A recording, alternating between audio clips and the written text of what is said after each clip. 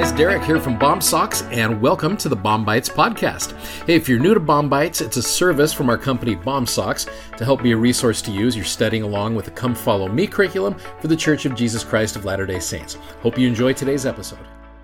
One of my favorite stories in the Old Testament is found in chapter 5 of 2 Kings, and it's about this guy right here. His name is Naaman, or Naaman, depending upon where you're from. He is a wonderful man of valor. He's a captain of the Syrian armies. In fact, you go to chapter 5, verse number 1, captain of the host of Syria, great man with his master, honorable. And because by him the Lord had given deliverance unto Syria, he was a mighty man of valor. Oh, and there's one little thing. But he was a leper. Okay. Now again, leprosy, that horrible skin disease, it affects you physically, it affects you socially, mentally, all of those things. And there's a great video that the Come Follow Me actually has this week. I'd recommend watching it. It's a little bit longer for one of these episodes, but I love it. I think it's so well done as it goes through these first 15 verses or so of chapter 5. But you go to verse number 2, it says, the Syrians had gone out by companies, had brought away captive out of the land of Israel a little maid, and she waited on Naaman's wife. This young woman is a hero in this story. And she said unto her mistress, would God my Lord were with the prophet that is in Samaria, for he would recover him of his leprosy. So here's this bright young Israelite girl who's like, so he's got leprosy. There's a prophet in Samaria, and he is able to recover him from his leprosy. So Naaman goes to be able to meet the prophet Elisha. So it says in verse number 9, so Naaman came with his horses, with his chariot, stood at the door of the house of Elisha. And verse 10 is a cool verse. And Elisha sent a messenger unto him, saying, go and wash in Jordan 7 times, and thy flesh shall come again to thee, and thou shalt be clean. So he sends a messenger. Verse 11, but Naaman was wroth, and he went away, and he said, behold, I thought he will surely come out to me and stand and call upon the name of the Lord his God and strike his hand over the place and recover the leper. He's like, why didn't he do that? Why did he send a messenger my way? Verse 12, and kind of a bonus here, are not Abana and Pharpar, that are rivers in Damascus, are they better than all the waters of Israel? May I not wash in them and be clean? So he turned and went away in rage.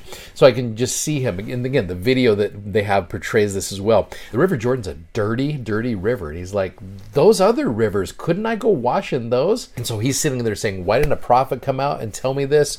Why does he want me to do this very, very difficult thing? So you've got his frustration is this.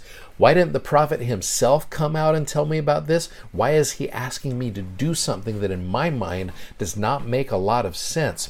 Verse 13, it says, his servants came near and spake unto him and said, my father, or like my Lord, my master, if the prophet had bid thee do some great thing, wouldst thou not have done it? How much rather then when he saith unto thee, wash and be clean? It's like, look, if this prophet would have said, go do some great thing, then surely you would have done it. And all he said is, go wash in the Jordan 7 times and you'll be clean. That seems like a no-brainer. There's so many times we, as members of the church, I've often asked my students this. I'll say, how many of you would take a bullet for the prophet? And they're like, yes, I would totally do that. I want to go out in a blaze of glory defending the prophet. So what if he asks you to read your scriptures every day? And you're just like, yeah, sorry, that's just not as big as I thought it would be. Most of us will not be those great defenders. No, most of us are just going to do the simple, small things, and those will be the things that will save us. It's not the great big, hey, I want you to pack up your family and move 1,000 miles away. The Lord probably is not going to do that for most of us. He's going to ask us to do small and simple things. Well, verse 14, it says, then he went down, he dipped himself 7 times in Jordan, according to the saying of the man of God, and his flesh came again like unto the flesh of a little child, and he was clean. Verse 15, and he returned to the man of God, he and all of his company, and came and stood before him, and he said, behold, now I know that there is no God in all the earth but in Israel. And I love that. All of a sudden, Naaman has a testimony about Elisha as being a prophet of God. Well, a couple questions I want to throw at you here just as you're thinking about this story. So why do you think the Lord asked Naaman to wash in the dirtiest river in Israel? Again, sometimes we will get commanded to do things that we don't always understand, and our mind does not make sense. Why didn't Elisha himself ever come out to meet Naaman? That's a little thing you can think about or talk about as a family. Why 7 times? What if he had stopped at 6? I remember reading an article about, are we 6-dip saints? Are we ones who will tap out at 5 or 6 because we're not seeing the results of this? I know in the video that it shows Naaman, after the first try, he looks at his skin. He's like, has it worked yet? And every single time he just keeps looking to see. Oftentimes we do that. What would have happened if the Israelite girl, this is a great question, had not spoken up about a prophet in Israel?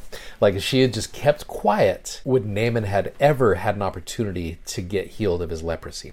Well, one of the things it says in the Come Follow Me for this week, which I really love this statement, it says, if I am humble and obedient, Jesus Christ can heal me. Sometimes it's easier to find personal meaning in the scriptures when you compare physical things in a story with spiritual things. For example, while reading 2 Kings 5, which is what we just did, you might compare Naaman's leprosy with a spiritual challenge you are facing.